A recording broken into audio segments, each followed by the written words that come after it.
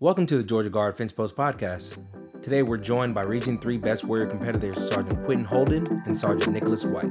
Stay tuned as we discuss readiness and the physical and mental journey these two competitors took in preparation for the competition. Knowing that you were going to be competing in the state and region, Best Warrior competition, what is something that you did to prepare yourself physically? Doing a lot of weightlifting exercise, followed by later in the day working on just cardiovascular endurance, rucking, as well as, just eating that chicken and rice as much as possible. There you go. As much as I could take of it. Right. So. What about you? Nothing really changed in my regular routine. I usually just do like CrossFit classes, like off post. You didn't change any of your routine? No. Kept it straight, kept it consistent. Are you rucking or are you running as well? We do a little bit of running. Sometimes they'll do like burden runs. So we'll get like, like a sandbag or something like that. And I'll be like, all right, go run like 200 meters with this and come back in, like do push-ups and pull-ups and squats. And do you feel like that prepared you well enough for to compete in the state and the regional Best Warrior competition? Oh yeah, it just, it gets you ready for pretty much anything. Okay, and what about you? Do you feel like what you did, like you're leading up to the actual competitions, it was enough? Like, do you feel like you peaked at the right time? Yes, it was my peak, but I still would like to have done more, to do more going forward. The physical events weren't necessarily my strong suit, so I'd like to, obviously make them my strong suit. Right. For those who don't know, what are the events in the regional Best Warrior? When it comes to the physicality portion, could you name off some of them? We'd have, what we do? We did ACFT, we did an O course, the water survival. Land nav is a lot of running. Oh yeah, land nav, big time. And then the rucking. Yeah, I mean, really the two biggest events are the land nav and the rucking. At state, my land nav course was like maybe 7 miles, and then at regionals probably did like 10. So for land nav, just walking, like the amount of walking you did? Walking / running, yeah. Okay. And then for the ruck, for those who don't, ruck march often, could you explain what that is or what it entails? There's a good deal of preparation going into the ruck if you're going to do it right, as far as making sure you got the right boots, your ruck's packed properly, you got all your goos, your candies and drinks and everything you're going to take on that ruck. And then, it's just carry, in our case, 35 pounds, 16 miles as fast as possible. Right. And then with you being in the Marine Corps previously, was that something that you'd say that gave you an advantage, being that, that was something you did there as well? Oh yeah, like we'd ruck, we didn't ruck, it was more of marching, like a forced walk. But we definitely practiced that a lot. Right. And it was more or less like a group effort at that point. But rucking, like for competition, is it's just your mind. You just gotta run, walk, settle in, because you're gonna be there for a minute. How long was the regional, the ruck? It was closer to 16 miles. Closer to 16 miles. That's a long time. What was your times? Oh, like 3 hours and 30 minutes. I was like 3 hours and 50. And in between that, so you're running, and then I think it was on like sand, right? So you're running and then walking and just basically like pacing yourself. Yeah, those tank trails, kind of slippery at some points. At night, and there's puddles and feet sticking in the mud. Holes in the ground that you don't see sometimes, and then this guy rolled his ankle. Oh yeah. Mm. So how did you get through that? Knowing that's a grueling 15 plus mile. Oh me, I I hooked the speaker up to my ruck, and then just kind of zone out. I mean, staying engaged with like what's in front of you, environmental wise, but other than that, other than making sure you're moving those feet, keeping your pace, and not stepping in holes. I like counting too. What do you mean? Like I'll every like fourth step I'll do like 1 and then 2, and I'll count to like 60 or something like that, and then I'll start doing walking and then count every other step. So it just helps keep your mind occupied? Yeah, it keeps it occupied, but also like kind of allows me to like turn off my brain a little bit at the same time. So it's like I'm not thinking about like, oh, this hurts. I mean, of course, like, when I stepped in that hole, I was like, this hurts. Getting into the actual competition, like, what were some of the biggest challenges, like along, not just physically, but like mentally? Like, what were some of the events that, you know, could burn you out, or not only with preparation, but actually competing against other people in the region? The hardest part about it was like staying engaged through each task, keeping that focus. But I still feel like I did a pretty good job of maintaining focus and dropping, you know, whatever happened in the previous event and focusing on the next one right before me. Right. A lot of people, I think, would point towards the ruck march as being the most mentally challenging, because a lot of people do get to that point right towards the end, or maybe it's in the middle, but usually somewhere around there where it's like, why am I doing this? I want to just go home and my feet hurt. I want to be done. But I fortunately never really hit that wall. I just was able to kind of keep moving through the whole thing, and I credit that to you know, the physical training I did leading into it, as well as like the preparedness I had that I largely attribute to my sponsors in terms of like what I brought with me on the ruck, my ruck being properly packed, all that sort of minutia surrounding it. So Okay. And what about you? I kept letting like little things get in the way of like being successful. Like the 50 cal, what was that? Like not being able to get the bolt out, like because my pin was like too big for the hole to go in. And so I just like, I'm sitting there struggling with it, and I wasted time. So it was like a lot of like little things that kept me down. Right, so just like really small, minute details. Yeah, and then I just held on to it the whole time. So, you know. So would you say you let it bother you? I did, because like I was sitting there like I know I'm better at this than this time or like this performance or like these goes and no goes say on paper, but it was just like one little mistake would set me back like a while. Right. How do you deal with that? You know, when it comes up.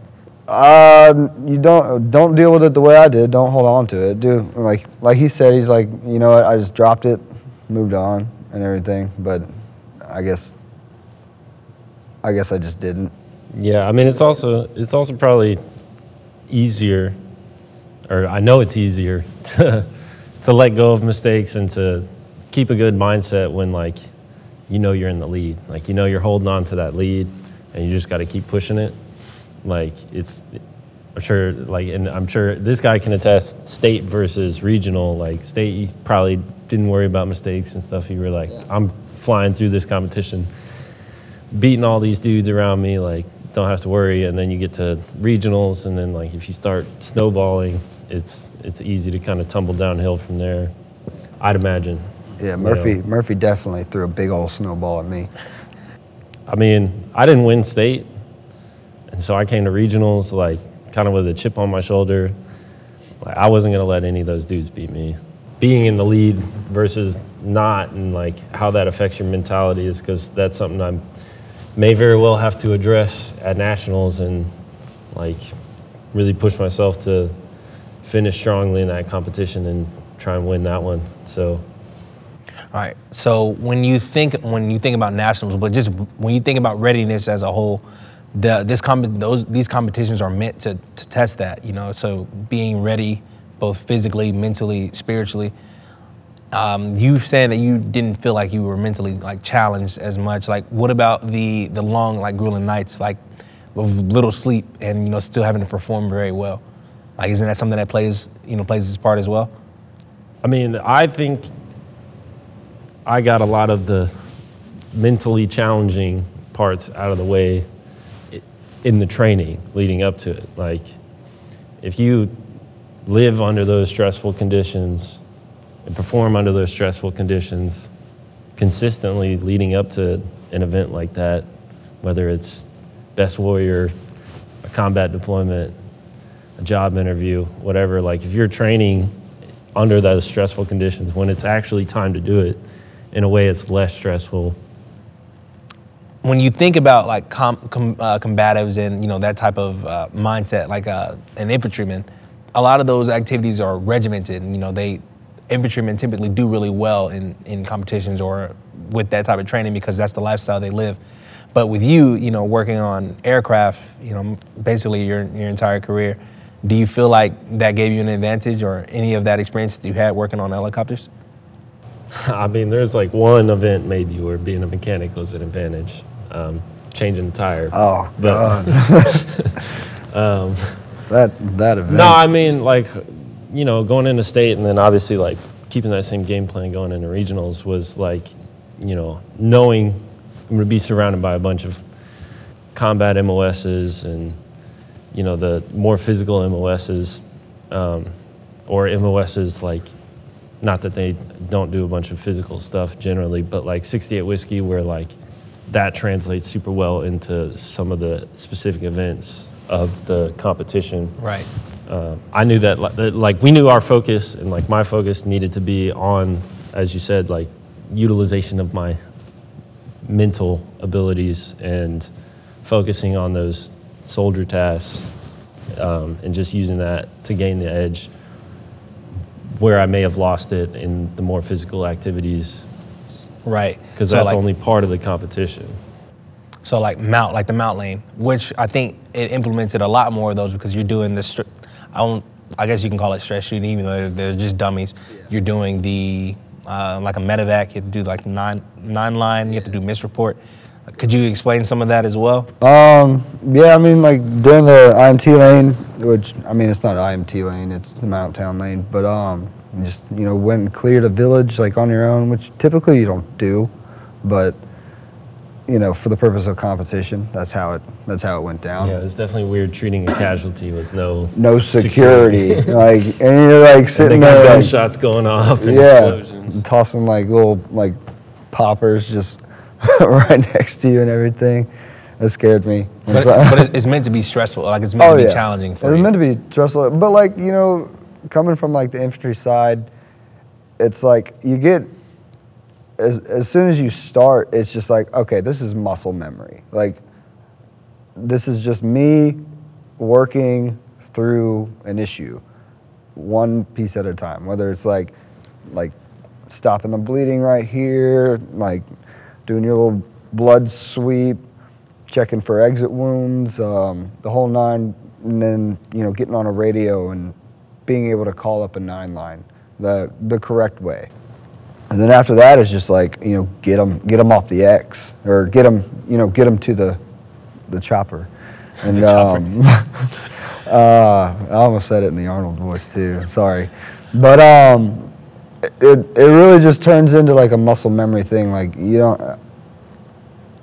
it's engraved. So with that, especially with both of you being NTOs and then performing well at the state level competition and then performing well at the regional, do you feel like you could teach that class to incoming soldiers or people like recruits that haven't been taught it? Being in a non-combat MOS, I see more of what like the general guardsman looks like, and I think everybody knows all these tasks. It's nothing new that you haven't ever seen before. I mean, granted, most people probably haven't shot an AT-4 or like used a Claymore, but in general, most of the tasks, like everybody's done in basic training. So they may not be proficient at it. There's a knowledge base somewhere in there, and that makes it super easy to teach them or reteach them. To answer your second question, like, yes, I feel like I could teach all this stuff, and I primarily attribute that to the fact that I'm not starting at ground zero. Like it's like upon a solid foundation that all these soldiers should and most likely do have. If you had to give advice to a younger soldier coming in that wanted to compete or wanted to get ready for that, what advice would you give? This is a laundry list. There's a lot of stuff to prepare if you want to compete to win. But the general synopsis of it is you got to get in that basic training book, that green book that you get in basic training, and go through all your warrior tasks and make sure you know them all. I mean, that's the primary thing. That's what we're being evaluated on. Come into the competition, like, and it's a massive training event, you know. So you come in, hit the ground running, do your best, and go for the win, but then like take that opportunity and like see where all the holes got poked, you know. Like if you're deficient at something, right, like, hey, you need to hit on that. It's not in my wheelhouse, then I need to practice it. I need to put it in there. With you, with nationals, you know, the biggest competition that you can compete in, how do you feel, you know, leading into that, you know, with that being a couple of months away? I mean, my thought process on it is like, I haven't won, I'm not a winner. Like, the dust has not settled as it has for him, unfortunately. Yeah, fire's out. Like, and so with that being said, like, I don't know, that's kind of just like, I guess, my tactic of alleviating that pressure. And in a way, I going back to it, like, I think it's kind of a good thing that I didn't win state because it's given me sort of that baseline of like, this is how you should feel going into the competition. Like, you feel like you didn't win, have that chip on my shoulder, knowing like, yeah, there's tough competition out there and I might not be the strongest, but that doesn't mean I can't win.